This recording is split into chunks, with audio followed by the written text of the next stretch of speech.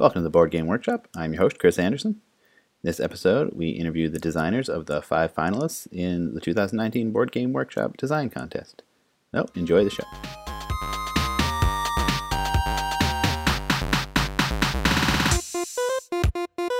I'm here with Brant Brinkerhoff, designer of Pangea, one of the finalists in the contest, and Dustin Dowdle is also joining us for this interview. So, Dustin and Brant, welcome to the show. Yeah, great to be here. Hi there. So, let's start with Brant. What got you into board game design? I've always been a big enthusiast of board games. When I moved from Chicago to Utah, I ended up living across the street from a guy who was very passionate about board game design. So we spent many late nights talking, coming up with ideas, refining some of his ideas, and so it just started an interest that has carried on. This isn't your first design, right? So you've been doing this for a bit? So this is the first game that I have designed from the inception through where it is today. I've helped out in other game designs that have been in process and weighing in and taking some things and refining some things, but this is the first one that I've taken on myself. So what gave you the idea for it, and since it's your first full design, what was the push to actually do it all on your own this time? Yeah, so it all started with this neighbor of mine. His name is Charles Allen. One day he came over and we were talking. He actually had this idea of an infinite board where things can move off and back on, and tiles and things that were moving based on continental shifting. And as he was talking through this idea, I was like, oh, yes, this is great. So he said, if you can make this into a game, if you can do something with it, take it. So I kind of that was the spark that started it, and started putting my head down, working through it, and went through many, many different ideas of how to make those mechanics, or like the heart of those mechanics, become something that was, a game that could actually be played and it was fun to play. But that's where it all started. So as I'm probably going to mention on every single one of these interviews, I don't read all of the feedback because there's a lot of it, but I do check in every once in a while and see what people are saying. And I know one of the bits of feedback you got a couple of times was some people did not think the theme really fit, or there was a disconnect, or it's just pasted on. And I know you did make some changes between round 1 and round 2, trying to tighten up the theme and make it connect more. Can you talk a little bit about the changes you made there? Yeah, and the comments that I got were actually fantastic. I really appreciated them.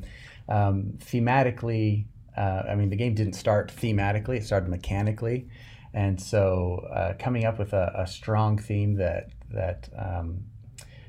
helped to reinforce what was happening in the game was definitely one of those hurdles.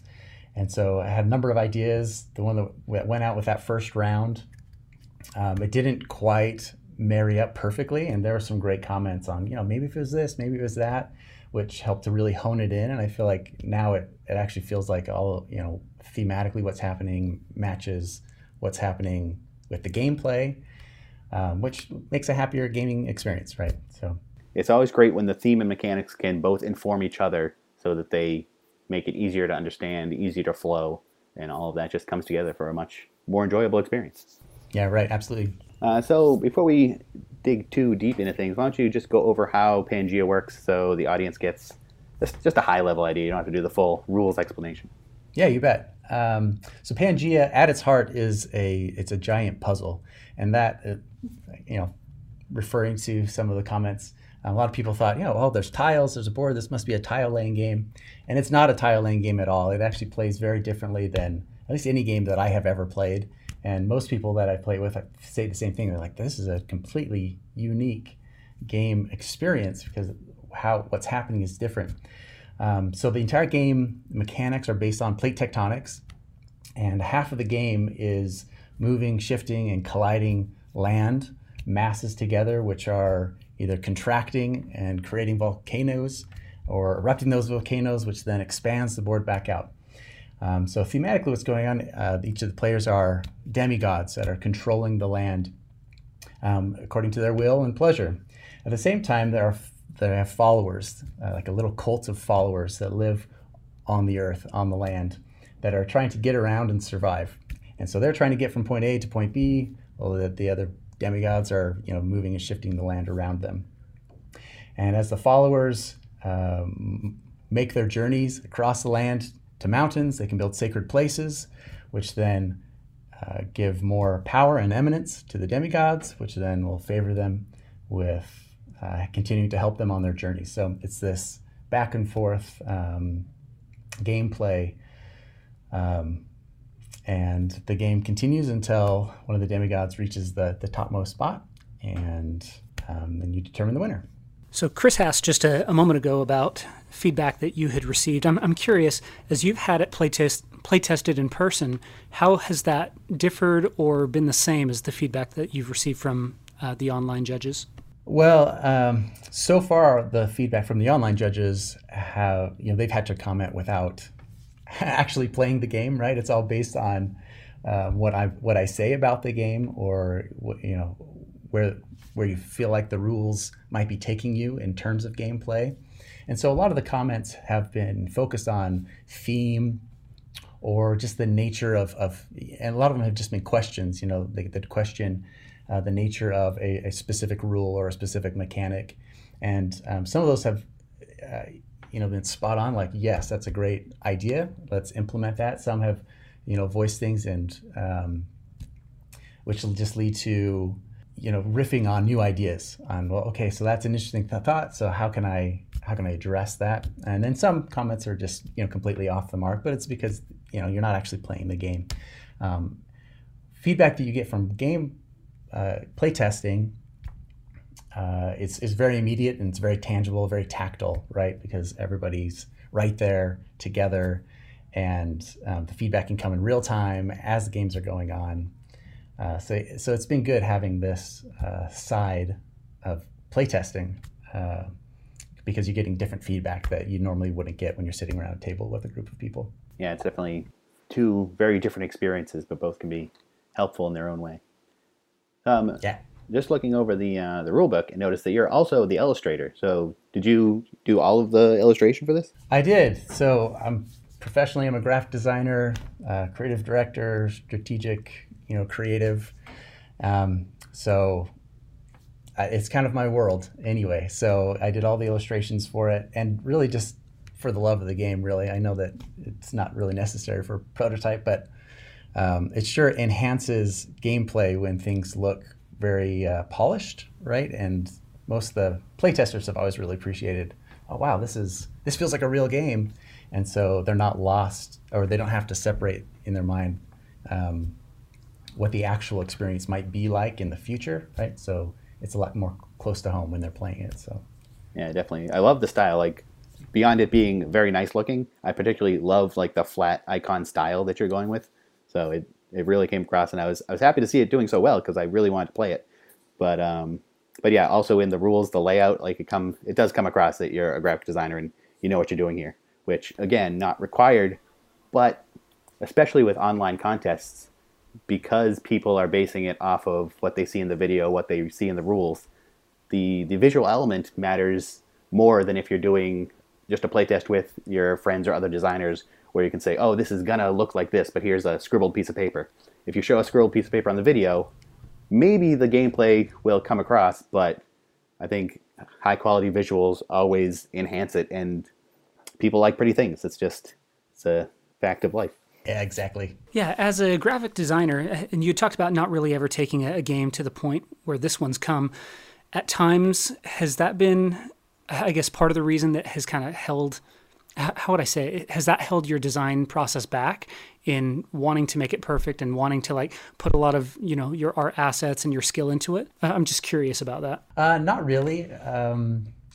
I didn't really sit down to create a rule book until I was told to make a rule book for this event.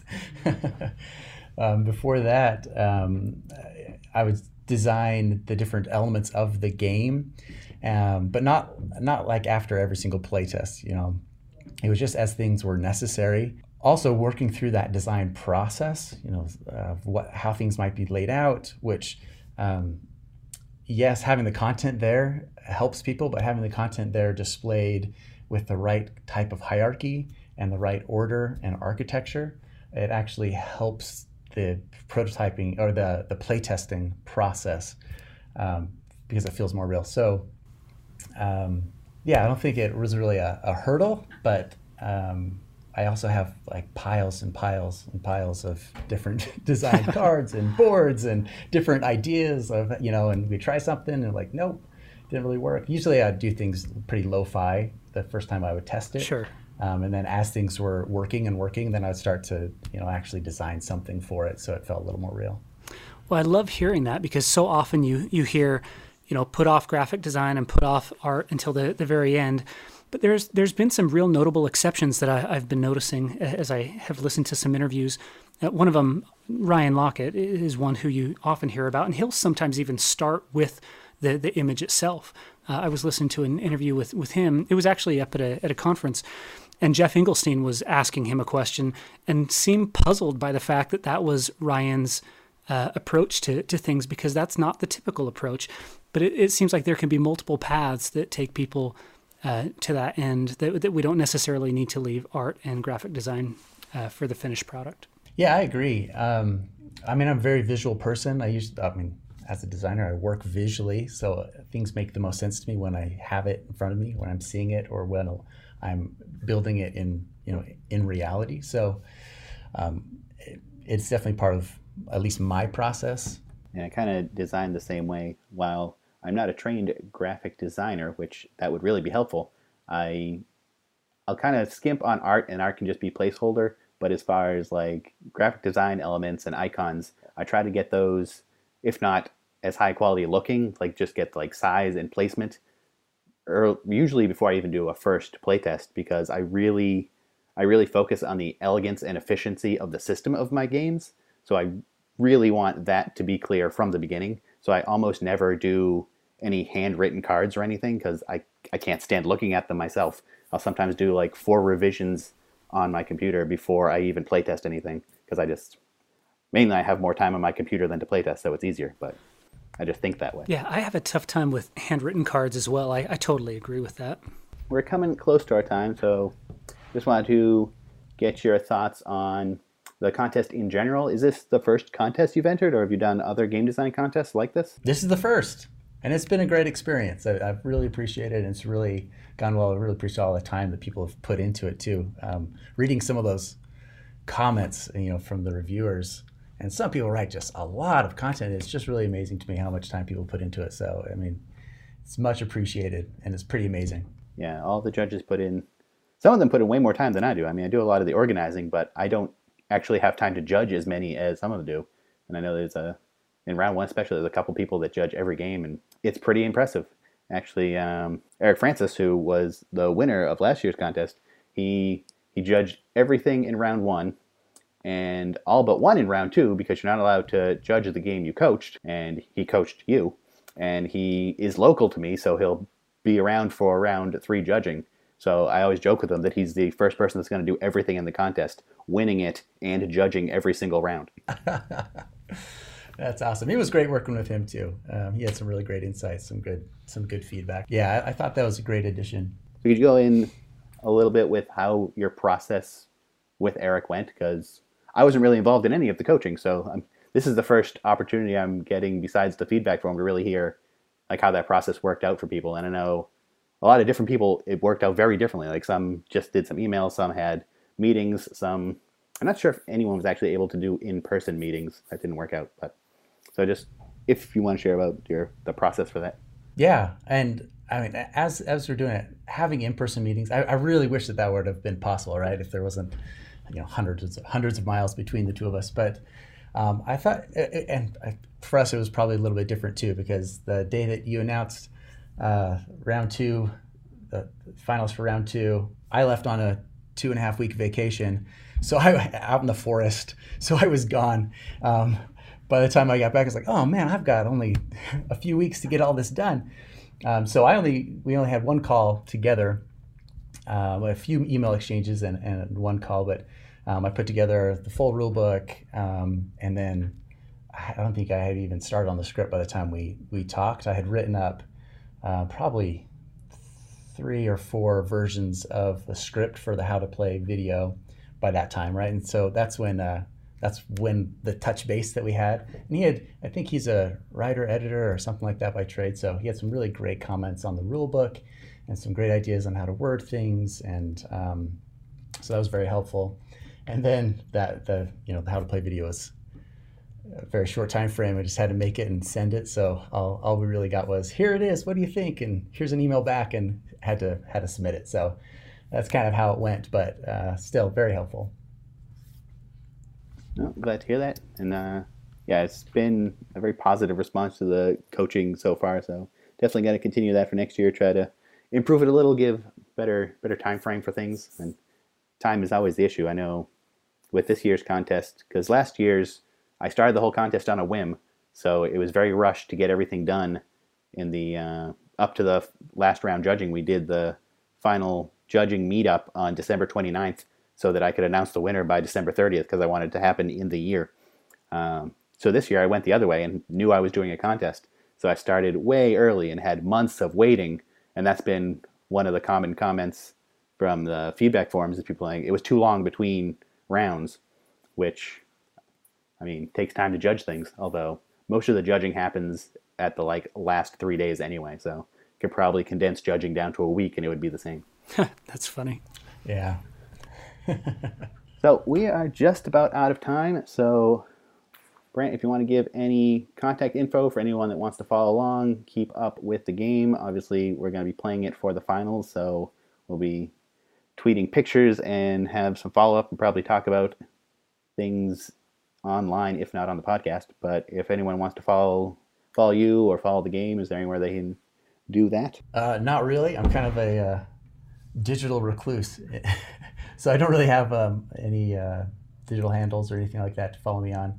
I probably ought to set something up, but I just have not done that yet. Well, they can go to the Game Designers of Utah. I never remember the name of it. Guild? The Board Game Design Guild? Correct. Of Utah? Yep. I got it right the last time I tried. You nailed it. But yeah, they can go there and see you in person. Yeah, so Dustin, anything else you want to add before we close this one up? Just real quick, we've got our Protocon event coming up for anybody who's in Utah or is willing to travel out here. And you can find more information at protoconutah.com if you are interested in that convention. And I'm planning on being there. So Woohoo. See, another place you can see. We'll see you there, Dustin. All right, perfect. And yeah, so that will do it for this interview. Brant, thank you for coming on. Dustin, thanks for joining us, and good luck with round 3. Right on. Thanks for setting all this up. Yep. Talk to you later. All right, later.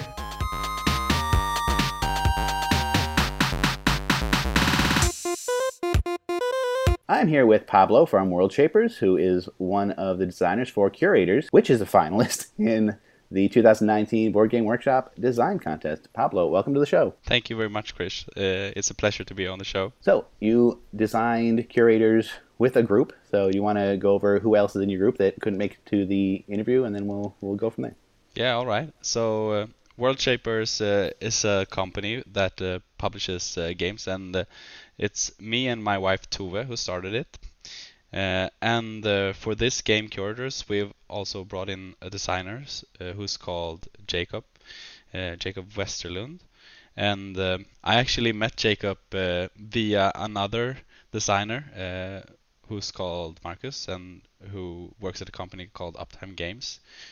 So we saw Jacob's game and we talked to him a little bit about it, and we tried to make some changes, and then we started working together. So it was kind of a loose group, but we started about a year ago, and now we're really a tight group working together to publish the game. So the initial design was his idea, and then you both took it on and developed it more, so that's how you got to where it is today? Yeah, so our role has been a little bit more as developers, but we have actually brought quite a lot of things into the game. So we saw some interesting mechanics in the base game, and then we made some changes and tried those mechanics with our ideas, and we presented them back to Jacob, and we asked if this would be something he is interested to go forward with together with us, and he really liked it. So Uh, After that, we had like a really intense session where we iterated over the game several times together, and since then we have tried it with a lot of people. So I guess we're working together with it as a team now, and it has been really, really fun to develop it. I know, especially when you start working in groups, even if you start with separate roles, everything is so collaborative that it kind of melds together anyway. And are you a developer? Are you a designer? Are you a publicist? You're all helping, so you're all doing everything to some degree. So before we get too deep into Curator specifically, what got you started in game design? You said you had another published game before this, so where did this journey begin for you? Yeah, well, it began quite a long time ago. I've had a board game interest for more than a decade, and when I met Tove, I realized she really liked games as well. So we started buying a lot of board games, and pretty soon we had like 50 games or something like that. And we invited a lot of our friends to come to our place and play board games. So like once a month or even more frequently, we had a board game night. And during those sessions, we noticed that some games took longer time or had some issues with the group, and then we decided like, okay, so let's start doing some house rules. And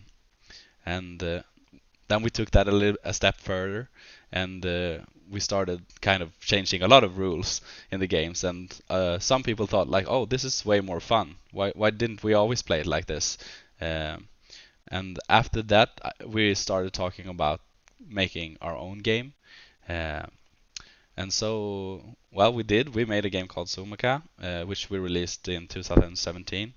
Um, and well, since then we gotten to know so much more about board game design and what board games can be. And now we're looking to do something really special with curators and take it one step further. So. Let's move into Curious. So you already talked about the beginning, how you found the design and stuff. So when you found it, was it still the same theme, or was that something that had changed along the way? Well, I think it did have a museum theme when we found it, actually. But there was and there was also the concept of like the rooms that well perhaps you'll talk about later. But there was no really pattern matching concept or mechanic. So that's something that I and Tove brought into the game. But the theme was pretty much there, and we just tried to make it deeper with the mechanics that we brought in. Why don't we go over just very light overview for the audience who probably hasn't seen the How to Play video yet, but just background on how the game plays and what it's about.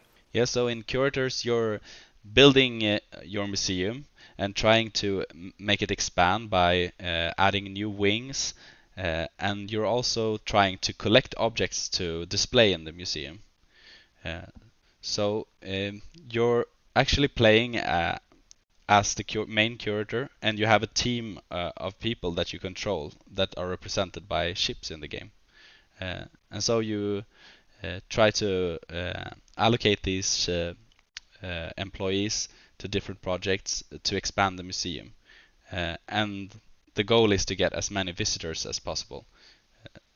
So when the game ends, the person who has the most visitors or visitor points will be the winner. I was just watching the How to Play video again, and so the spiral system you have for buying the wings, I really like that design, because what you have is there's no limit to how far into the spiral you can purchase. It's just going to cost you more money. I really like rules like that, where you don't have a specific rule that says a player can't do something. You just say, you can do whatever you want, but you're going to ruin your entire game if you go too far. And I like games that have more of a natural limit than a forced limit like that. Yeah, and we started out with a limit that said that you could grab like the 4 first pieces, but then there was always someone who wanted to grab the 5th piece, and there was also the problem of describing this rule in text, which was would create like a really long stretch of text. So we decided to like, why don't we just remove that? It doesn't really add anything anyway, because no one wants.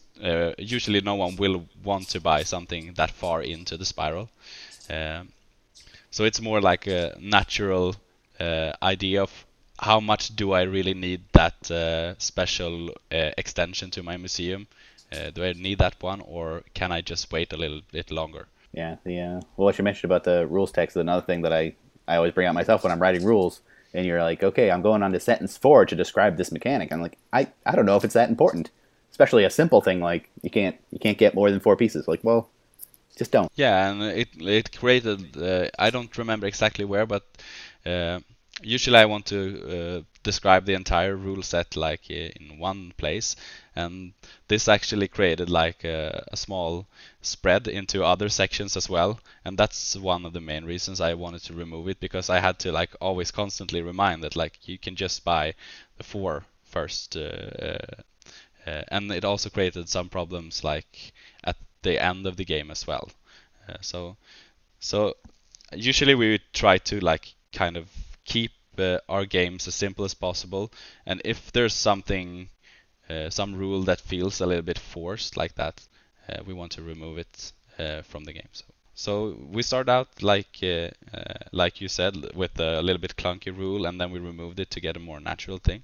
And I think the spiral works really well. So we had tried another market as well before that, which was more strict, where you just bought the rooms you wanted. But that made the game less fun actually. So the spiral really solved a lot of problems for us. Yeah, having that bit of restriction, but the ability to push forward if you want and can afford it gives you a nice tension. Whereas doing whatever you want usually removes fun when you think it would be more fun because you can do whatever. But when you lose the tension, you lose the fun. Yeah, it's a little bit of a tension moment, like when you know that the next round I have to grab that tile, or otherwise I have to wait for like at least 4 or 5 more tiles or pay a lot of money, and there's 2 players before you that perhaps could take it. Will they take that or will they not? So that sort of tension is there with the spiral, and it requires some planning. Like usually the first game you don't understand that this is really important, but when you get deeper into the game, you will see that the layout of the spiral can actually be very important for the game. For instance, you can imagine like you would need a red extension to your museum, and the only available ones are blue and black. Then you will have to play differently than if you had like red extensions readily available to you. So we're talking about your rules, and I don't read all of the feedback that we get from the contest because it's a lot. It's a very large amount of feedback. But I know I do read a bunch of it as it comes in, and I noticed a lot of people were saying your rules were very well laid out and very clear. And looking at your rules myself, they are like very well done. You have like a very near final professional layout. So I just wanted you to talk a bit about what was the process for creating your actual rules book, and yeah, do you have background in graphic design, or is this just something you worked on?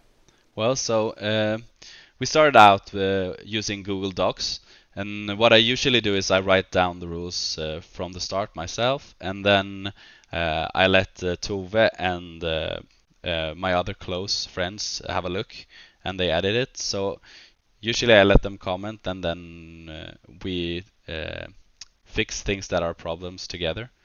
And then I go out to like a broader group. So I try to contact people on Reddit that like to read rules, and also I have like some contacts, like maybe 25 to 30 people who really are interested in seeing rules in an early stage. And then I ask them for help, and usually they will contribute with some comments, and we will try to fix them. So what was special for this one was we had a girl named Hanna, who was interested in doing her thesis project at our company. She really loves board games, and she actually has started a small company called We Are Knit, and they do rule books. So the first rule book she did was ours. So she did it as her thesis project, and she really put a lot of effort into taking the rules we had and putting them into a good graphical display. So she's worked like for a lot of time with this to make it as good as it is. So most of the kudos is to her. Well, that's great. I mean, it definitely shows. It obviously came through on the feedback, which I'm sure you read more of your feedback than I did, but the rules were definitely right up there as one of the top selling points. Yeah, we were really happy about the feedback on the rules as well. So the rules actually were finished pretty much at the same time that we were going to send them in. So we were like, okay, we should really send these in because they look really good, and we were so glad that we moved on because we knew that maybe we will move on because the rules are very clear. So in the next stage we will have a little bit of an advantage there. So we were really happy when we knew that we moved on to the second stage. We never thought that we would make it all the way, but at least we hoped that we would get high up somewhere and learn a lot. And when the feedback came back, we were really happy about what people said about the rulebook. So going on the line of presentation, I just want to mention a little bit about how you shipped your game, because you're shipping it from Sweden, so it's definitely a bigger shipping expense. But you went through the trouble of taking the game, packing it in, was it? Yeah, like a wooden box or crate or something like that. Yeah. I mean, I appreciate it. It looks amazing. What was the thought with that? Just going for theme, or? Yeah, we actually do a lot of that. We're very used to sending things, especially from the last campaign. We sent like I think 1,000 games all manually. So we like to put some extra love into what we do, and I think it was a perfect time to do something fun. We also used the crate and the display in our footage for the page of all the games. So we got to reuse it there, and yeah, we like to put a lot of love into what we do. So that's why we wanted to give you something that was exciting as well. Yeah, I mean, it was great when I got the box. I was like, awesome! It showed up, and then because it was the first one to arrive, I'm like, I should take some pictures of opening it up, and I'm really glad I did from before I cut the paper. But yeah, the presentation was just great, and like the game looks very good regardless of the packaging too. So I'm really looking forward to getting it played in the finals. Which, when you hear this, I might have actually gotten it played, but we'll see. Right now, we're still scheduling things. Cool. So that's about all the time. Just wanted to see if you had anything else to say about the contest itself, because this is only the second year for the contest, and I'm always trying to improve it and grow, and I have some ideas for next year. But specifically, since you're an international entrant, and I know that adds some additional costs and problems to the process, is there anything you really liked about the contest? Anything that you could think about that I could improve, especially from an international view?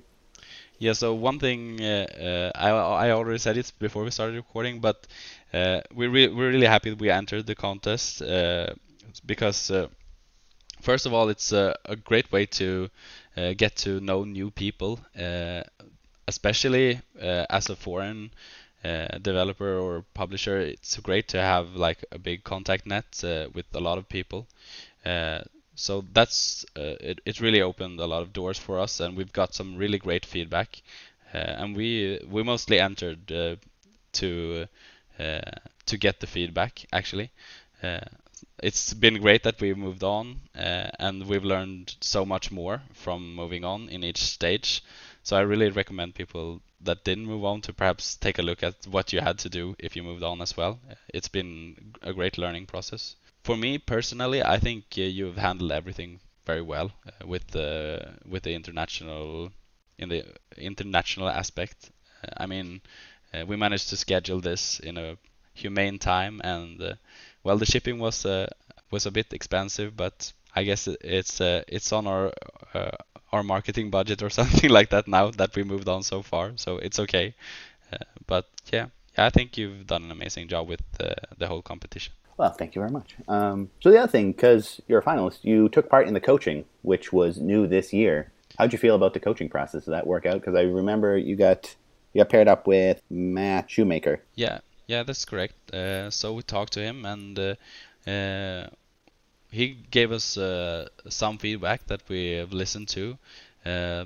But he also felt like with the rule book, for instance, he felt like we already had put so much time into it, so it was hard to give us a lot of good feedback on the rule book, for instance. He gave us some feedback on the videos as well, I think, and that was useful. So I think we will probably be doing some changes to that, but we haven't done so many changes to the game. I think one thing that we may actually implement that he suggested was to rename some to rename some of the job titles in the game. As he has been working in several museums, he had suggestions on better names for the job titles, and I think we will take a look at that. And he also, I think he promised that he would check with some museums if we could perhaps have some of their objects in the game as well. So he was a great contact to get to know, and we had some use of the coaching process actually. Yeah, when he told me he had the background in museums and he wanted to work on your game, I was like, well, that's just a fit too good to pass up. So you don't always get that lucky, but when it does, you gotta work with it. Yeah, so we actually had, I think, most of the good things he said that we had really good use of was about the museum part of the game, and of the gameplay. I think he wanted to leave it a bit more to us because he felt that we already had it under very good control. So he mostly commented on the museum specific things in the game. Well, we've gone a bit longer than I planned, but that's great. More content is good. So let's just finish it up. Any contact info for you or World Shapers, and anywhere people can follow the game as it continues? Obviously, if they keep listening, they'll find out how it does in the contest. But beyond that, I assume you're going to want to publish this because it's already looking very done.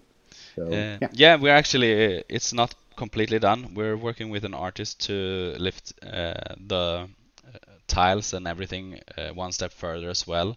And once that process is done, it's been taking a lot of time. We had some unfortunate event with artists. But once that's done, we're going to publish it on Kickstarter. And hopefully people will spot it and want to back it. And then we will probably try to distribute it to as many places as possible. So that's what we're trying to do. And if you want more information about the game, you can follow us on Facebook or Twitter. So our Facebook handle is World Shapers BG, and I think Twitter is the same, World Shapers Board Games. That'll do it for this part of the show, and good luck in the finals. Thank you very much, Chris. I hope you have a great day.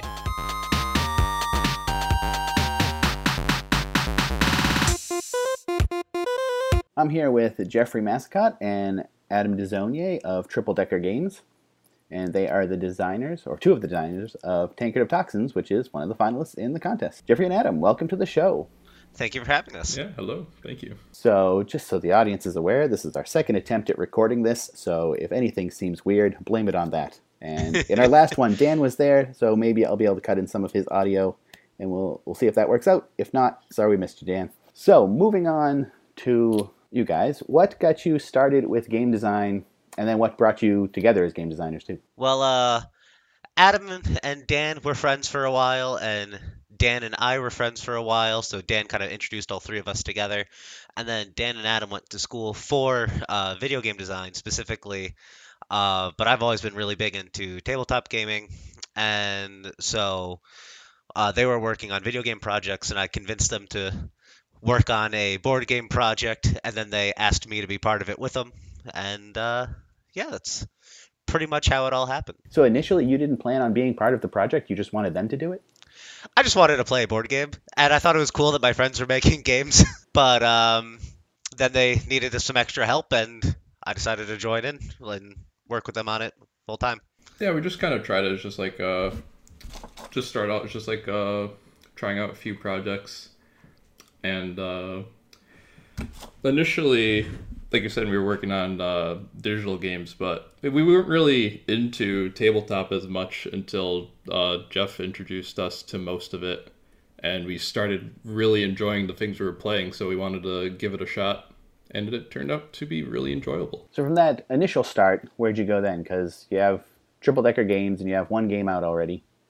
Not well, technically, in the process. Just finished. But yeah, our first game was Rat Race. That was more of like a mid-sized deck management game. So with this one, that for Tanker to Toxins, we wanted to make something that was kind of the complete opposite of it. So we wanted to make something that was really easy to pick up, and you can play a couple rounds of it in like a short span of time. So what was the initial reason you designed Tank of Toxins and entered into the contest? Well, the last game we made, Rat Race, was kind of it's a fun game. We enjoy playing it, but it's a medium weight strategy game, and um, we tried having some of my sister's friends play it, and they enjoyed it, but they were wanting something a little more party aspect, and that got us thinking about party game ideas. And so we decided that we wanted to make a game to see how many people we could fit around the table and see how short we could get the rule doc for that. Rat Race has a decent sized rule doc, and Tanker Talks is just a piece of paper front and back.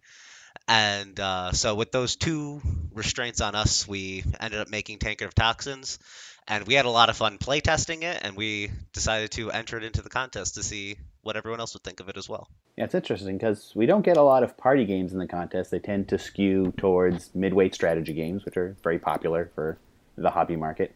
So I'm honestly kind of surprised that it got that far, or this far. I mean, it's not done yet, but also in a way not surprised because with such tight restrictions on the video length for the contest, shorter games have the benefit of you can describe the entire game in the 2-minute video, whereas the medium weight games, a lot of the struggle is cutting it down to those interesting parts. So I think in the future, if more party games enter, I think a lot of them could get to the end. So we'll see where that goes. They're a lot of fun to make too, so I'd encourage more people to try making them. We have a lot of fun with it. Yeah, it definitely thrives in that kind of environment. They're also easier for the judges to play at the end because it's less rules to read. Yeah, That's true. It's a nice palate cleanser. So why don't we go over how you play Tankard of Toxins for the audience who possibly has not seen your videos yet. sure. So in Tanker of Toxins, it's a party game for up to 10 players. And in it, you are playing as royal taste testers to the king.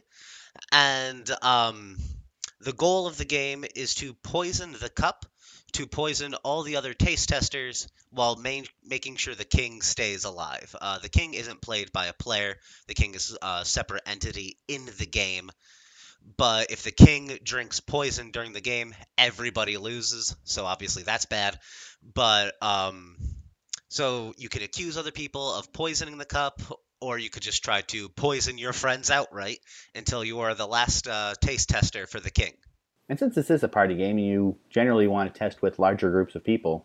What was the playtesting experience like? I know you said you went to CT Fig and got big groups there, but is it difficult to find a group? And how well does it work with different group sizes? I know some party games, if you go below 6, even if it works technically, you kind of lose the feeling of the game. So is it one that can really span the play range, or is it more you want big groups? Well, I mean, we had fun playtesting it, the three of us, which is why we decided to carry it further anyways. But it was difficult finding a group of 10 people to playtest. Always seemed like something was getting in the way, like work or some other sort of life event that was happening. So we decided CT Fig would be the event that we 100% went to test our game, and took a little bit of time to get going. We tested groups that were tested a lot of groups that were like 6 to 7 people, and then we finally managed to get a group of 10 people, and so we tested it across the spectrum and seemed to go off pretty well. Yeah, they play very differently. Like a group of 3 to 4 obviously plays much differently than a group of 9 to 10, but it's still just as enjoyable. One of the things that we tried to do last year with the final round testing was get games played at different player counts to see is it different at 4 or 3. Mm-hmm. So I'm curious how many different player counts we'll be able to get with this. The benefit is it's just a short game, 15 to 20 minutes, so we should be able to get in possibly more plays than the other games. But hopefully get enough judges together for the big group, because that's what I really want to test it at and see how that giant experience works. Yeah, hopefully. I'm looking forward to any feedback that might come of that too, because we're still working on the game ourselves and everything. So any feedback from it would be great. It's definitely an easy game to do a couple rounds with. Anytime we tested it with a group, it was never just for like 1 or 2 games. They always sat down for a couple of rounds at minimum. So speaking of feedback, how has the contest been so far? Like I said, this is a less common type of game that the contest gets. So I'm curious, how is the judges' feedback? Obviously, they liked it enough that it's gone through to the finals, so I'm assuming most of it was positive. I'm just curious, did they have useful feedback to give you of changes to make, or is it more, this seems cool, we want to see more of it? It was a little bit of both.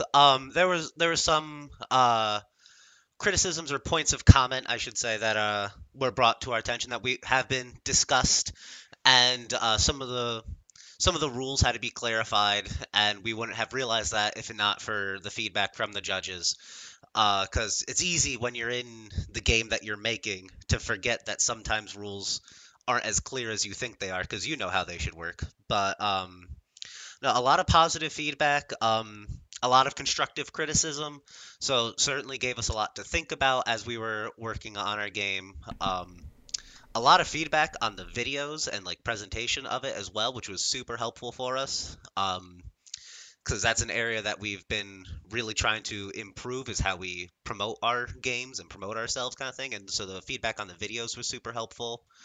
The coaching session was also super helpful as well. Chris was a very nice guy, very friendly, and we had a meeting with him before CT Fig and after CT Fig, so we were able to discuss everything from playtesting strategies to rule variations and video presentations and things like that. So overall, feedback from this contest has been fantastic. I should mention that's not me, that's Chris Lawrence, I believe, that was your coach, right? Yes. So thinking about it, like round 2, since you have to submit your rules, it's very similar to a blind playtest because you can't be there, though you have the how to play video to a degree, but you can't correct people when they misunderstand things. So it is getting that test of your rule book to, does this make sense? Although you don't have the actual playing aspect, so you can't watch them fail at the game and realize they don't get it. But hopefully the feedback gives you some idea of that. Yeah. Definitely the biggest piece we got was about the king. Because when most people hear, like, oh, you're all sitting at the table and you're trying to protect the king, they assume that the king is played by a player, but he's just kind of there just as an entity. And basically whoever is next to that play spot would play for him. So we had to make sure that was extremely clear. Yeah, I find in a lot of my rules writing, there's a lot of assumptions that players make, and you don't realize it when you're writing rules because, like you said earlier, everything's so clear in your own head. Like, obviously, it means this, but it's not just that the wording is clear, because you can go through and make sure like every step of the wording is absolutely correct and everything is there, but you can never factor in all of the assumptions a player is going to make. And I always go back to the game Red 7, which is a pretty simple game, especially the basic version. But one thing that is unique about the game, or at least was unique when I first played it, is in the basic version you don't ever draw cards. So you deal cards to players, you have remaining cards left over that form a deck, but they're never used. And because I had never had a game like that at that point, or since actually, I mean usually you draw cards in almost everything, but you don't draw cards, and I was sitting there looking through the rules for the part where we draw cards. I'm like, how do we draw cards? When do we draw cards? And you just don't. And they never said you don't draw cards. They just didn't say you do, so it is implied that you don't draw cards. And that was just such a point of confusion because of my assumption of drawing cards, instead of just reading the rules as written and not implying anything else, which is really difficult. So you learn about these different bits that people just assume something's going to happen. Like, oh, there's a king. That must be a person. That would drive me nuts, not drawing cards. That's how I play Magic, is just get all the cards in my hand. I can confirm. Exactly. I mean, even games, like a lot of them switched over to draw at the end of your turn, because then you have more time to plan, and it makes sense. But so many of the older games are draw at the beginning of your turn, so you really have to point that out, and some players revert to drawing at the beginning because they're used to it. Yeah, we found it was really important to really like dive into basically any like established games beforehand. Just like you said, to get an idea of what kind of already rules have been established, and you can kind of that kind of helps out with writing rules yourself as well. Yeah, definitely. The more you read, the more you learn, and learn from your own mistakes. If something was confusing to you, it's probably going to be confusing to someone else. Yeah, gives you something to compare to. So we are almost up on time for this, but do you have anything else about the design process or the contest process that you went through that was helpful or difficult? Probably the one of the harder parts of the design process, at least for this game, was getting the tankard right. We needed to make sure that something had really solid presence and really just stood out on the table, because that was another criteria that we wanted to give ourselves. We wanted to make sure whatever the game we designed after Rat Race had this really big presence and was like looked interesting on the table rather than just a deck of cards, you know? And so getting a tankard designed, that was all Adam, but it seemed like it was quite the task to get something looking really good that we could 3D print and play with that still managed to have its function. Yeah, it's definitely a big part of the game, especially when you're working with such a simple game. To have that draw and shelf presence too, in addition to table presence, like having that tankard really steps it up a level. And oh, here's a card game. Yeah. Yeah. Eventually, we want the tankard to also serve as kind of the boxer of the game, where the idea is you're just able to slot the cards in through the top and maybe have like some sort of lid to keep it all contained. Well, I look forward to you figuring that out. So that's about the end of our time, since I've got another interview scheduled in a couple minutes. So why don't we end this with contact info, where people can go if they want to follow along and see how Rat Race is doing, see how Tanker Talks is doing, and just follow Triple Decker Games and you guys. Sure. We're on Twitter as T-Decker Games, and we are on Facebook as Triple Decker Games. So if you search for us, any of us there, you'll be able to find it. On Facebook, there's also an email that you can that we'll be sending emails from. So if you're interested in an email list, you can find the email there as well. Adam, anything to add? Well, currently we're also alongside this, we're also working on an expansion to Rat Race as well. So if you find yourself interested in that, be sure to follow the progress of that as well. Well, thank you both for coming on a second time and dealing with all those technical issues last time. So hopefully this all comes together perfectly and it's seamless, and I won't even have this part in and no one will know. Hopefully. All right. Well, thank you again, and good luck in the final round. Thank you. Thank you for having us.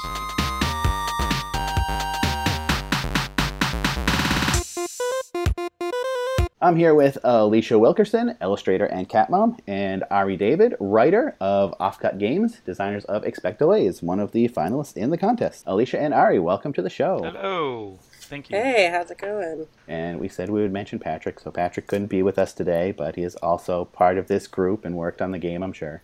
Part of this group is maybe an understatement. He's the lead designer. He does the most of the work, and we help make it look good and sound correct. Yeah, Pat dreams it up, and we make it come to life. Awesome. Yeah, basically. So why don't we start from the beginning, and what got you all into game design, and then what brought you together as a group to form Offcut Games? Alicia, do you want to take this first? No, I think you're better at telling the beginning of the story. Okay, got it. I came in at the end. So for me personally, I'm just a lifelong gamer. My dad was a nerd. My mom was a nerd. They taught me Dungeons and Dragons. Like, it's just been a part of my life. Pat and I, through the weirdness of New York, wound up as roommates. And he and another one of our roommates started making a game. And I helped play test it, and I gave them some, ideas for card names and stuff. And they wound up getting picked by the Indie Mega Booth for their Indie Tabletop section at PAX West 2016. And they were like, oh, God, we have to fly across the country because we're New York-based. And I joined up with them and went with them, and I've kind of been a part of the company and wormed my way into the role as like writer and copy editor at the company. That's me. And then Alicia joined us a little bit later, and she can take it from there. Yeah, I am just an all-around nerd. I'm not sure if my love of games started when I hated Monopoly, or if I just somehow got thrown into the world. But I am best friends with Ari's girlfriend, and when they were living together, I would come over and play games. And because I'm an illustrator, somehow Patrick decided that it was a good idea for me to start illustrating with them. So that's how I got thrown into the mix. This is your third game with us now. Yes. Yes. So she's like, basically it's become the three of us. We've become like a three-person operation, and that's about all we can afford to have. It's interesting because this year, three of the finalists are three-person teams, whether it's like illustrator and designers, or one is two are the publisher and one's the main designer, but they came together to be designers. So it's different groups. But last year it was four solo designs and then one group of three. And interestingly, it's always either solo or groups of three. No group of two has made it to the finals yet. So That's interesting. I also feel like it would be harder to have a group of two because you can only bounce ideas off of each other. With us, if somebody is not liking an idea, there's normally two people with and one person against, but like you can you kind always of have the tiebreaker. Yeah, Exactly. yeah, we do.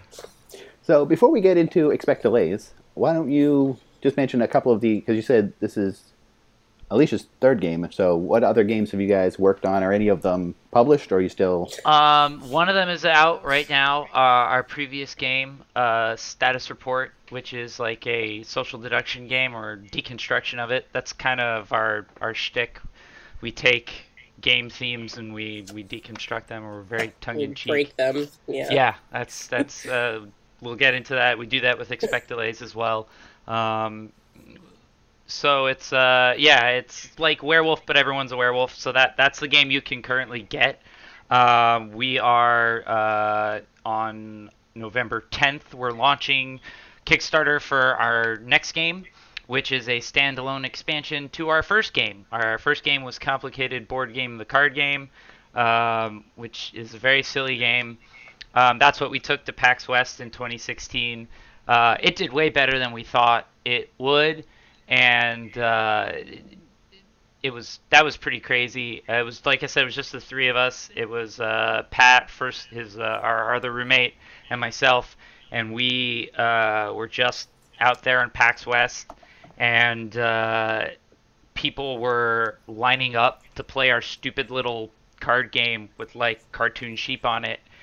So much so that we had to run to alleviate traffic. We had to run a second demo on the floor next to our table, and it was a little intense. We did that, and then we did limited run of Status Report next, like a smaller version, and now we have the big one that's out today. And our Kickstarter on November 10th is for a new standalone expansion for Complicated Board Game, the card game.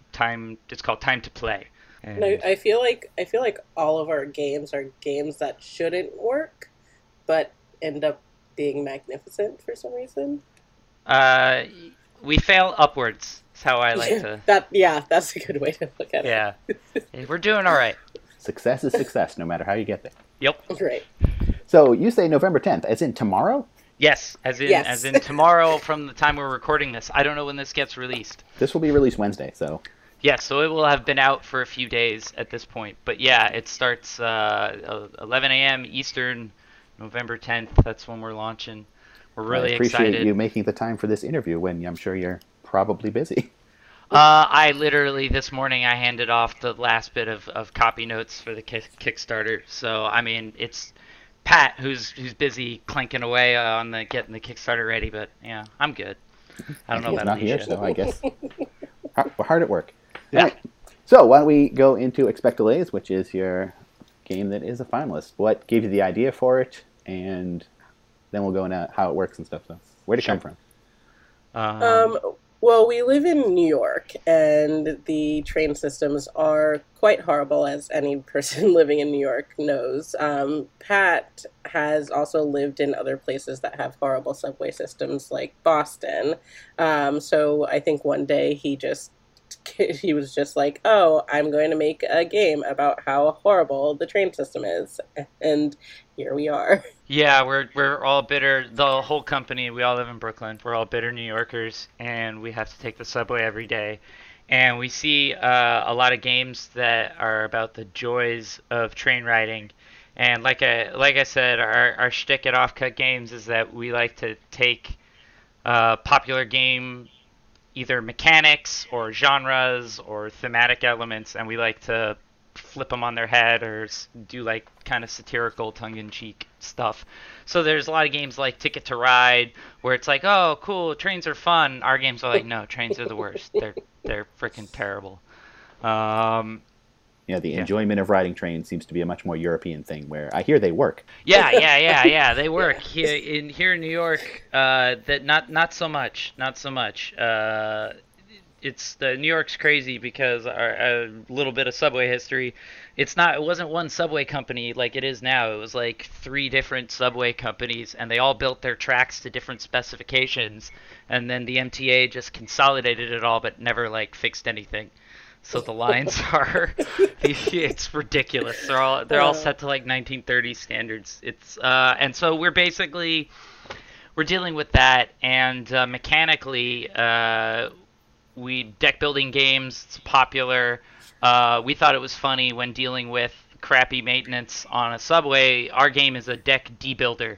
So instead of adding cards to your like pool, you are taking away cards from the other person's pool. There's like a shared deck, and you want to remove the cards that are beneficial to the other players. And that was basically where it all started, and it came pretty fully formed from Pat. It didn't take too many iterations. He kind of plopped a box in front of us and was like, "This is our next game."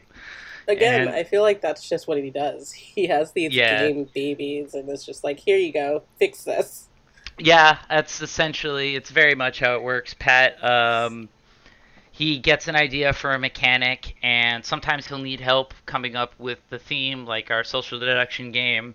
He and I worked out like the world lore and like the thematic elements of it.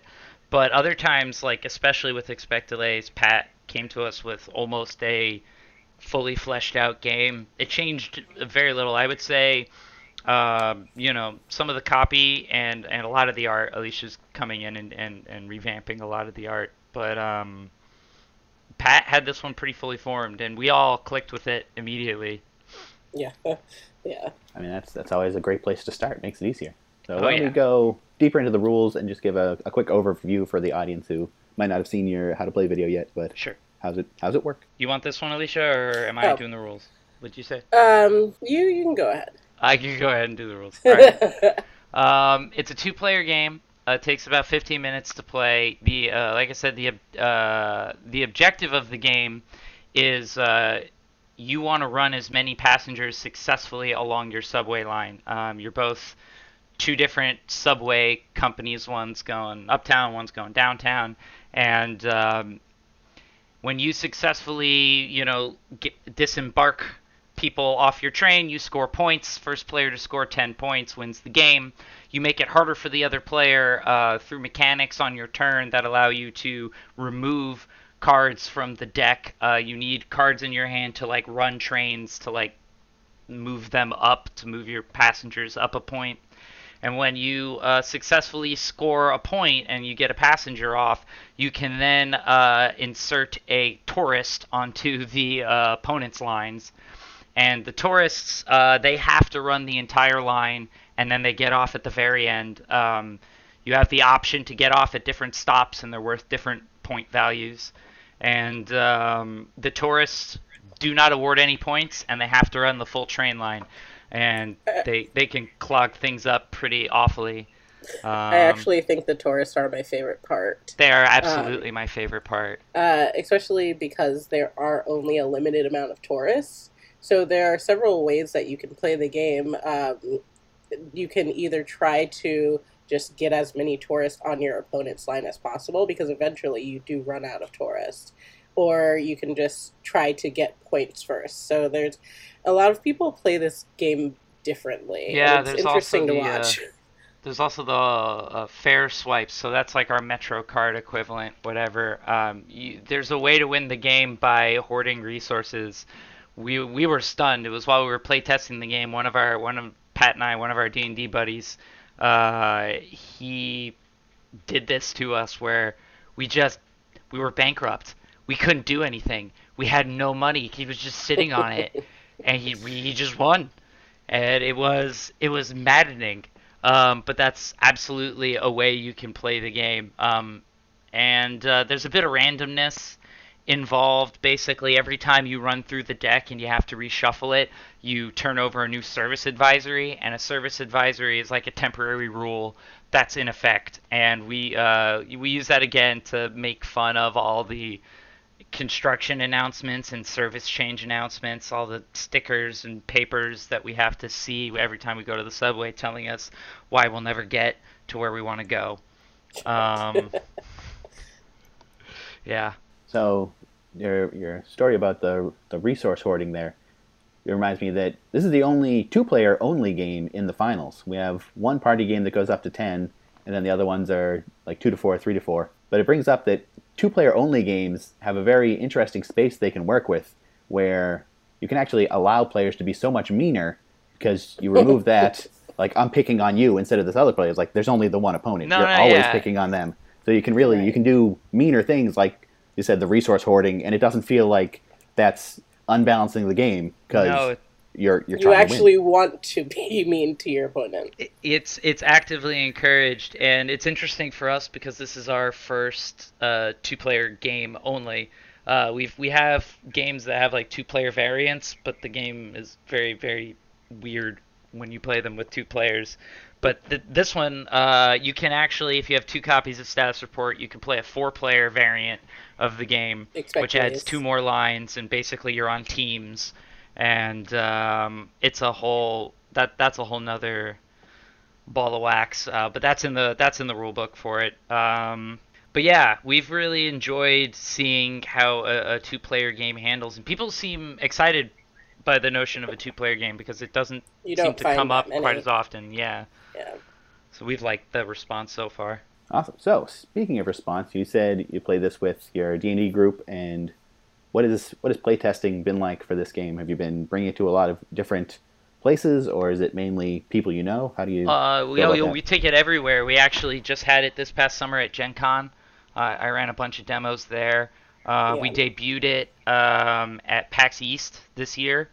We were selling Status Report, but we had one table off on the side, and we were like, hey, this is the next game that's coming. And we had a prototype copy of Expect Delays there. And a lot of places that we go, they happen to be metropolitans that also have bad subway systems. So anytime someone passes the table and sees our sign, they're immediately interested because they understand the joys of traveling on a train. It's not just America, too, because, like, I was at PAX East, this guy I was explaining it to, he laughed hysterically, and he had a European accent, and I asked where he's from. He's like, oh, I'm from Sweden. It's the same there, too. Like, I thought that was a very fun response. So people seem to enjoy the shared misery of public transport. Beyond playtesting, you've entered this contest. Have you entered any other contests with Expect Delays or with other things? And just what's the contest experience been like for you in general? Surprising. Yeah. We are always shocked. Expect Delays. I think this is the first thing that we've really applied to with this game. But our other games we have. Applied to like I said, the Indie Mega Booth has so far repped all our games. We've always been able to get a table with them. They've always picked us. We've been like at DreamHack. We've been at Indiecade. Don't know if we were contests, but we were there. But Expect Delays. This one was crazy for us because we applied to this. Knowing that our silly little train game, knowing that all our silly games are long shots, and the first round wasn't very kind to us, and we were like, oh, well, that makes sense. Like, we're probably going to get knocked out. And then we did way better the next round. We're like, whoa, okay, what's happening? And then inexplicably, like, Pat just shoots us the email and goes, somehow we're finalists. Yeah, like, we kind of have been expecting to get dropped out at any second and kind of saying to ourselves, yeah, that sounds about right. Because, like I said, our games shouldn't work, but they do. So we're always waiting for another shoe to drop, right? Is that the same? We're waiting for the other shoe to drop. We're always surprised. We're surprised that people like our games. But but somehow we keep getting them out. We're really excited for Expect Delays. Like we couldn't be more excited that we made it as finalists. Right. But it was completely like for us, we were completely like Shocked. sideswiped by it. Yeah, Yeah. it came out of the blue for us because we wrote it off. We were like, okay, cool. We submitted, we tried, A for effort, and then we're finalists, which is very flattering, and we're amongst very very very good games. So it's yeah, it's quite the compliment. We appreciate it.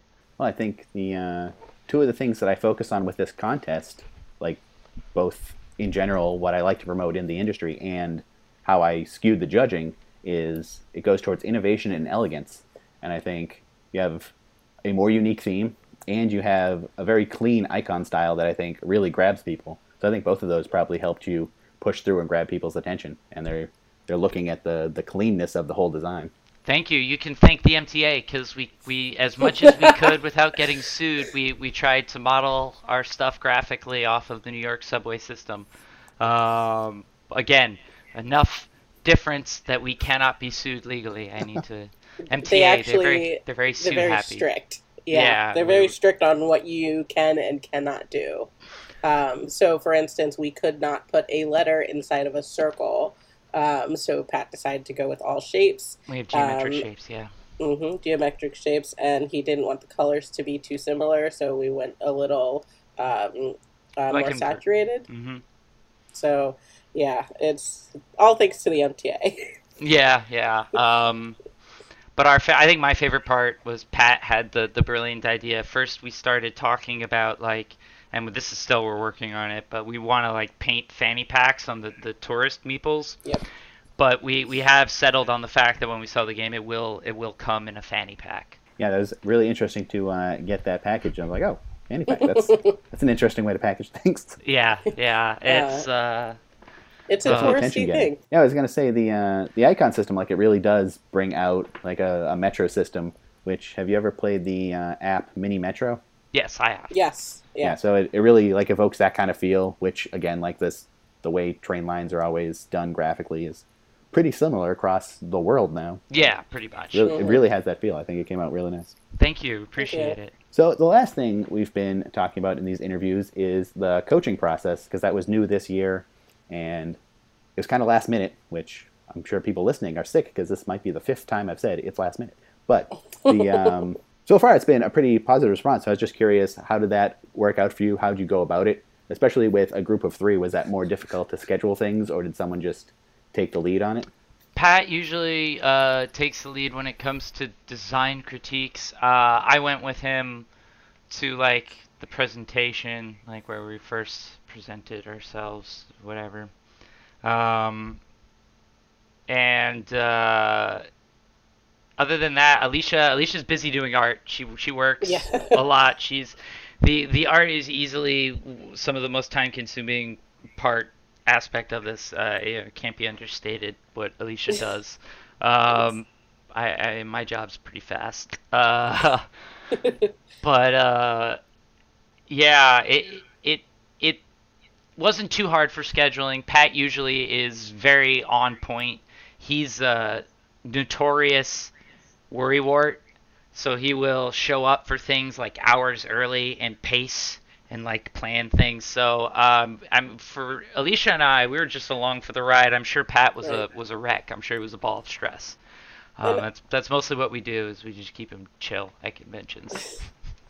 And I feel like the feedback is an interesting aspect, just because I think every time that we got it, we kind of read the feedback and we were like, oh, it just gave us a different insight to our game. So then we would try to like play test it again and see if we got the same feedback from other people, and kind of go off of that. Yeah, the feedback, professional feedback, is very different from like player feedback. So a lot of the stuff was very precise, rather than these kind of generalized comments that we tend to get from friends and family, which is all like, yeah, it was fun. I liked the cards. They look cool, or like that stuff. We'll get very mechanic specific insights, and I mean, I appreciate it as the guy who doesn't handle it. I think it's very fascinating, but I know Pat takes it to heart. He really he really pays attention to feedback. He wants to make, we all do. We want to make the games that people like. We definitely are not averse to changing systems pretty dramatically if something doesn't feel like it's working. Right. We want to make games that people like, but also games that work well. Yeah. Feedback's a tricky thing because depending on who it's coming from, their experience and preferences, it can mean all sorts of different things. So it's hard to take all of that and then put it towards what's the game you want to make, not the game they necessarily want, depending on how much they fit into your target audience. Yeah, there's some. It's kind of escapes clear definition what exactly makes an offcut game an offcut game, but like we all seem to be in agreement when the tone and the mechanics are correct. It just kind of all clicks together. We go, yeah, all right, this is our next game. Like this works. So we do take a lot of feedback in, but at the end of the day, it really does come down to the three of us sitting together in one of our apartments and just deciding, is this the game that we want it to be? Are we enjoying it? Right. And then if it's not, how do we address it? Right, and I think that's a big thing with us is that we have to enjoy the game. Because if we don't like it, then we can't put it out. Yeah, very much so. I mean, Pat would disagree and say I've played these games so much I hate them, but Pat is too hard on himself. No, I could honestly play these games forever, which they're really is fun. that a little narcissistic? No, I mean I've demoed our games a bajillion times at a bajillion conventions at this point. And even though I lose my voice and I do get tired of explaining the rules, watching people engage with the games and have fun, it's really cool because we're engaging with a community that I've been a part of my whole life, but I'm now on the other side and I'm adding to the experience, and I know that's exciting for me, and I know I'm sure it's exciting for the rest of the team too. Definitely.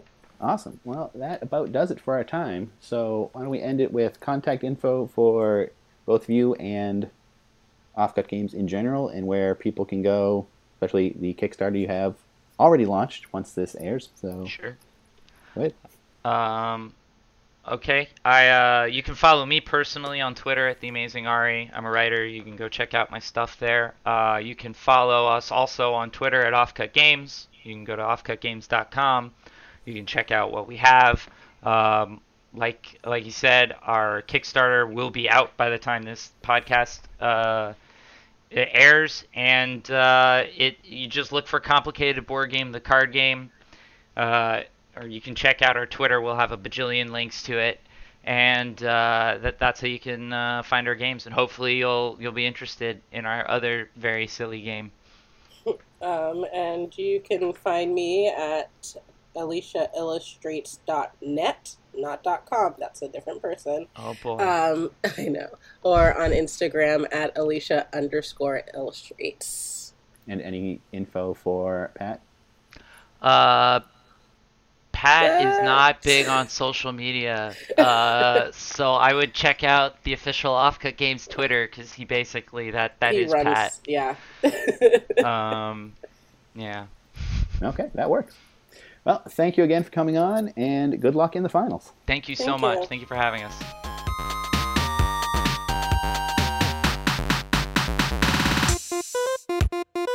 So I'm here with Adam Zwain, designer of Twisted Alchemy, and Dustin Dowdle is with us again. So Adam and Dustin, welcome to the show. Oh, thank you. Thanks for having me. Hey there. So Adam, we're starting off with what got you into game design? So I think just as a board gamer, I started the hobby maybe 3-4 years ago. I think I always wanted to just design a game, but honestly, I thought I just didn't have time. I thought it would be too hard. And then it kind of started when I was actually designing a wedding gift for one of my friends. I decided to give them a re-theme of a game, Sushi Go Party. And basically, instead of the cards in Sushi Go Party, it would be kind of jokes that we had within our friend group. And so I had a lot of fun redesigning this game. It doesn't really count as game design, but I was redesigning it. And it just consumed all of my time. Like I would come home from work and I would just work from, the moment I got home until like midnight, and then go to bed, wake up, think about it all day while I was at work, come home again and work on it for hours at a time. And so I was like, okay, I think I don't have an excuse not to try to design my own game anymore. So then, I just kind of started writing down my ideas, listening to different podcasts, reading books, and eventually just started. I mean, it's got to start somewhere. And I'm very impressed you can get to bed by midnight trying to do game design. Yeah. Well, I think midnight, it's probably a conservative estimate, we'll say. So what made you design Twisted Alchemy? Was this your first game design after the retheme, or is this later on? How'd you get from the beginning to here? So I guess I would say it's my third game technically I designed, but I would say second and a half, because it came around the same exact time I started designing another game, which I actually entered in this contest. It's Night Market. And not one of the finalists, but it still did pretty well. So this game, I really like spatial puzzles. So I was just thinking of a way where you can have a spatial puzzle that actually you use to kind of generate resources that you're going to use for the rest of the game. And so, I just kind of thought of a way, how could I create a spatial puzzle where you do something and then it gets you this resource, and it kind of just snowballed from there. It's like, okay, you can match patterns, and then how will you do this? And and then there's a few other mechanics I wanted to use in a game, which was like deck building, bag building. I think I was playing a lot of Altiplano at the time, so I wanted to create a bag builder. And so it definitely started from a mechanics point of view, and it kind of just snowballed from there. And I was like, okay, I could add this, and I could add this, and then it just kind of all came together as one game. And I tried it out. I got it down, designed a few pieces, got it down on the table, and it just all came organically from there. So before we move on, you want to give just a quick overview of the rules, just so the audience has an idea of how you play the game? Yeah, sure. So the game thematically is we are rival alchemists competing in the sorcerer's exam. And the way we compete is we are building a deck of cards which act as our spells. We're going to be capturing demons, we're going to be building our engine, and then the game ends when we claim these end game objectives, which are actually the metrics that we are graded on in the exam. So on your turn, you're going to draw 3 spell cards. And then these spell cards have kind of a tetramino-like pattern on them, which you are trying to match in order to cast these spells. So it's kind of like a deck builder, but you need to actually have to work to use the cards that you're using, rather than you just draw cards and use them. And in order to cast these spells, you have a player board in front of you, which has a 3x3 grid of tiles on it. And these tiles are kind of like tiles in the game Azul. So there's this 3x3 grid. In each turn, you're going to draw spells and then add one of these new tiles to the grid itself. You add it either horizontally or vertically. And when you add it, you will slide it across the row or column and then push off another tile, which will then go to your discard. And you will try to form the patterns that are on each of your spell cards. And when you do that, you'll be able to cast any of the spells for the patterns that you formed. So there are 4 main types of spells in the game. There are gold spells, which you earn gold as the currency in the game, which you can spend on buying new spell cards, building your deck up. Or you can actually expand this grid on your player board by adding a row or column to make it easier to cast those spells that you need. And then there are green glyph spells. So these glyphs are the tiles that you're going to be adding to this player board. And this allows you to build a bag of these glyph tiles that will allow you to more easily cast your spells as well. And then there are blue scripture spells, which is another tile laying mechanic, but this, you draw tiles from a stack and then you add it on a central player board. And they kind of work like dominoes as well. You add it, everybody's adding to the central board, and you're trying to attach it to like colors. And then also you're trying to match patterns which are on a community display of demon cards that function in the same way as the spell cards, but they have patterns that everyone can match. And when you do that, you can capture the demon, which earns you a one-time bonus, much like the spells, and then you keep that demon for the rest of the game, and you earn points on unique sets of demons that you've captured. And the last type of spell is mana, which is another currency in the game, where you can accumulate this over your turns, and then you can use it to cast sorcery, which is more a little less powerful versions of each of the spell types, but you can cast as many as you want on your turn, so it gives you a little bit of edge on your turn if you need, I don't know, a few more gold to get the spell that you want, or if you need to add another scripture tile to the central board so you can capture the demon that you want, and it really allows you to just make the most of your turn. And then as you progress, you'll be able to get more powerful spells, and also an additional type, which is Wild, which kind of increases player interaction. You can either imitate what players are doing, or you can actually kind of block them and hinder their path forward by adding glyph tiles to their board that serve no purpose other than to block them. And then the game ends when enough players have claimed these end game objectives, and these objectives are sorted based upon the spell types. So the first person to collect the most spells, the first person to collect the most glyphs, the first person to capture the most demons, or the first person to fully expand their tablet to a 5x5 grid, which is quite difficult to do. And once enough people have claimed those objectives, we finish the round, and then the game ends and we count our points. Yeah, thank you for that. I'm curious, could you tell us a little bit about the playtesting process and feedback that you received through that process, as well as any feedback you had from the judging itself? A lot of the feedback is there is kind of a lot going on in this game. So if you listen to the description, I say I have, tile laying, bag building, deck building, set collection. So there's a lot of different mechanics that are going on in the game, which is, this is what I really like to do in my designs, is combine a lot of different mechanics and make them kind of flow seamlessly together.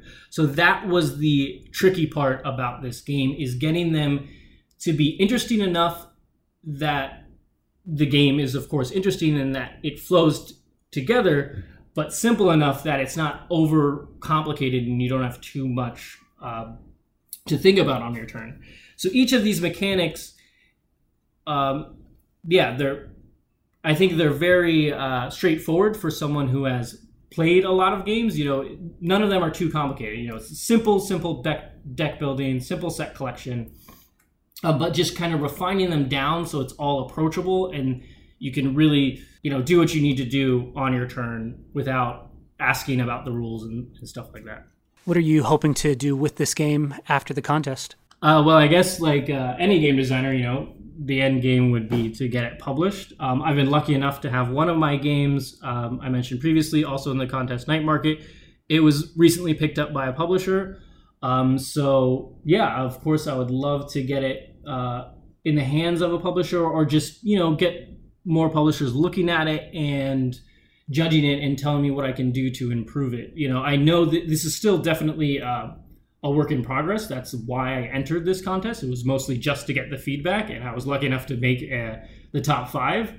But yeah, it's just getting the feedback and eventually, bringing it to publication if I could do that. Yeah, I really like the mixture of mechanics you have going, and like you're saying, the flow, which I haven't played it yet, so I'm hoping the flow comes together, because that's something I really enjoy about like more complex games, when they have a lot of pieces, but the pieces fit together in a way that makes sense, so it doesn't hurt your mind to just look at the board and try and remember the rules. But I especially like the slide mechanism you have, trying to get the shapes on your board. It looks really neat, and the 3D printed tiles you have are really nice. It's a very nice tactile feel for that. Yeah, I mean, it definitely has a really nice table presence. In the few conventions that I've brought it to here, which were more just like board game meetups, it really grabs a lot of people's attention who are walking by, because there's just a lot of cool pieces. There's, people are looking at a deck of cards and then matching it to their player boards and then looking at a central board. And so people just stop and look and we're like, okay, what is this? And they often think it's a fully produced game, even though it's just something I've made, with my printer, 3D printer and my regular printer at home. I was just going to say, congratulations on being a finalist here and having a publishing deal with your other one. I mean, That's really exciting on both fronts. Oh, thank you. Yeah. It all kind of happened really quickly. I just, I'm based in the Philippines, so I don't get the opportunity to go to that many conventions and kind of pitch to publishers. So contests are really my way of pitching my game. And yeah, it's actually worked out really well. I've got a lot of attention, and yeah, I did decently. My other game, Night Market, got second place in Cardboard Edison, and then it was quickly picked up by a publisher after that. That's awesome. I was gonna ask, since you're in the Philippines, what's the board game scene in general like, but also what's the game design scene there? Are there design meetups that you go to, or is it mainly connecting with people online to get a wider area? So yeah, the board game scene here is, everyone describes it as developing. I think it's pretty stable. There are a lot of people into a lot of different types of games, but yeah, it's kind of lacking on the convention aspect of things. I definitely get envious when I look at all the conventions that are going on, especially in the summertime in the US. But there is definitely enough here. There is an Unpub meetup that meets monthly. So I get to meet with a lot of different Filipino-based designers there. And then they have conventions here, but they're not conventions in the US sense where board game publishers are going there to promote their games. It's mostly just a promotion of the scene here, where everyone or stores here bring their games to the place, to a specific place, and it's just a really big meetup of people playing games, but they encourage game designers to bring their games as well. And a thing that really, really helps is Filipino people are just so nice and welcoming that, like, I've never felt out of the ordinary there. They just, even when pitching my own game, they're like, yeah, let's play it. They're really eager to engage with me. They all speak really good English, because English is, it's really widely spoken here. So yeah, it's actually been a very much easier than I thought it would be. Well, that's great. And if you listened to a couple episodes ago, me and Dustin are both working on starting a convention ourselves. So if you want a convention, you just have to make one. And it's a ton of work, but it's great. Yeah, I think that's how they did it here. They just wanted a convention, and so a few game groups got together and were like, okay, let's find a place, let's set a date, and let's all just meet up at the same time. Yeah, you just keep doing it every year, add 10 more people. Before you know it, you've got 30 people. So you mentioned that you enter contests as your way to get more feedback instead of pitching because you can't make it to other conventions. Just want to talk about you entering contests in general, and then also your experience with the Board Game Workshop contest, and yeah, how that worked out for you. Well, Board Game Workshop, actually, I think I've entered every single one of my board game designs into your contest. Last year I had a game From Beneath in your contest. Then this year I had both my games, so that's all three of my games. So that was Night Market and then Twisted Alchemy in your contest. And yeah, it's a way when you're just kind of stuck in your design, or you feel like you're stuck, you feel like you're at either a decent point where it's playable, but you want more eyes on it. So you just, send it out to some people who can give you some feedback. And if you don't make it to the next round, it's fine. Then the state of your game. You need to make changes. And it's also a great way to finalize everything in your game to make it playable. Now you have a deadline. Now you need to write the rule book. Now you need to get all the, solidify all the pieces, solidify all the mechanics. So it's just a really good benchmark to have to just progress your design to the next level. And of course, if you're able to make it into, further rounds of each contest, that's just more eyes and more feedback. I will say this contest this year, your contest this year, has been utterly fantastic. The amount of people looking at my design was incredible. The amount of judge feedback was incredible. And then the thing that made it, that set it apart from other contests that I'd entered was the coaching. Actually sitting down with a designer who has never, seen your game physically, read all the rules, seen the rule videos, was just such a great thing to have, because they can just bring in this kind of unbiased approach to the game, and you can just sit down and talk with the designer and be like, okay, what do you do in your games? This is what I'm doing. This is the logic behind all of these things. And that is what really elevated Twisted Alchemy to the next level. I actually had, as per the suggestion of the coach, I inserted a semi-cooperative element into the game, which I just hadn't really thought of before, but it really created this tension in the game that because there's this central player board where people are kind of building it together, it incentivized them to work together towards an existential threat that could potentially end the game. So it really elevated the game to the next level. That's all great to hear. I mean, I started this contest. Well, I started the contest to fill up an episode when I didn't have anything to do. But one of my goals is building community and getting the feedback and just getting more people talking. So it's nice to hear that that is working out. I have been asking other people about the coaching process, which you went into a bit. So just curious, how did you and your coach structure that? Like, what were the specifics that you used? So essentially what we did was, he just sent me an email like, hey, I'm your coach. Let's set this time to meet. I think we met over Skype for about an hour. And, he was just like, talk me through your design process, talk me through some of the questions you had. And so I explained to him the game. I explained to him my thought process behind each of the mechanisms. And then where the semi-co-op idea developed from was like, I had this central scripture board that I was having difficulty of getting players to interact with it in a productive manner. Because it was kind of cooperative in itself, players didn't really want to interact with it that much because they're like, oh, I'm just going to benefit someone else, so I don't want to do it, even if it benefits me. So I needed to kind of insert something, a motivation to get them to place tiles on this board. And so he said, why don't you make it semi-co-op? And I was like, I had just never thought about that before, and I just like had an epiphany right there in that process. And yeah, it was just like, okay, if I make it semi-co-op, there's an existential threat. It'll force people to work together to try to get over this threat. And then also they will, it kind of serves as a secondary self-balancing thing where people can choose to work with players who they know aren't in the lead against if there's like a standout leader. So it worked out really well. And then in terms of the coaching process, yeah, we just met once on Skype, and then he was like, okay, let's try to meet again in a week. And he was like, okay, in a week he sent a few like deadlines that I have. He was like, okay, try out this semi-co-op mechanism.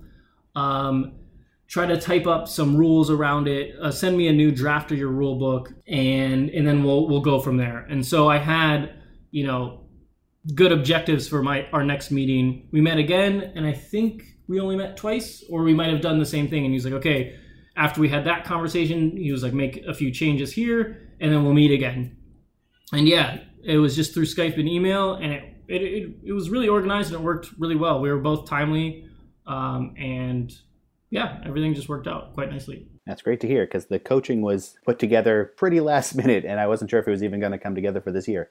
But it seemed like everyone had a pretty good experience with it, so that is great. So we are pretty much out of time, so why don't we wrap this up? Dustin, is there any other questions you wanted to add before we close up? No other questions. Just congratulations. Sounds like you've had an awesome ride through this whole experience. Yeah, thanks. It has been great. Thank you very much. All right, so let's just end it with some contact info if people want to follow you and where they can get info on your game that was signed, which was Night Market was signed, yes? Yeah, Night Market. You can follow me on Twitter. I don't post that much, but I promise I will post more in the future. It's at Zwain Games. So that's my last name, Zwain Games. Or you can email me if you're interested in Twisted Alchemy itself. That's adam.zwain@gmail.com. And yeah, I will post updates on both Twisted Alchemy and Night Market on Twitter. So if you're interested in either of those, I highly suggest checking out Night Market. It's changed a lot since I entered it into this contest and other contests, and I'm really, really excited about the changes, and it's going to be really, really cool. It's going to be a really cool game. Can you say who's publishing it? So it's a small publisher called Talon Strike Studios. It's an American publisher. It is due to be on Kickstarter. We haven't set a specific date, but probably within the next year, so 2020 or maybe 2021. Awesome. Well, good luck with that. And Dustin, you want to throw out contact info? Yeah, you can reach out to me on Board Game Geek, Odd Fox Games, or through my Facebook. And again, that's Odd Fox Games on Facebook. Okay, and that will do it for this section. So thank you again for coming on, Adam, and good luck with the finals. Yeah, thank you very much, and thank you so much for putting on this contest. It has been really a great experience. You did a fantastic job this year. So. Thank you very much. Glad to hear it. That's all for this episode. The Board Game Workshop is a member of the Indie Game Report. You can check out their reviews and interviews at theindygamereport.com. Thank you to all of our Patreon supporters, especially our Inventor level supporters, Chris Turner, Vegan Al, Brad Batchelor, Roscoe Schock, Vas Cottis, and Corey Muddiman. If you'd like to support the show, go to patreon.com/theboardgameworkshop. You can follow the show on Twitter at the BG Workshop and on Facebook at the Board Game Workshop. Join the show's Discord channel to discuss episodes. You can call the show's Google Voice number at 725-222-8249 and leave a question or a contributor segment for a future episode. You can get the links for these and all show notes at theboardgameworkshop.com. Thanks for listening.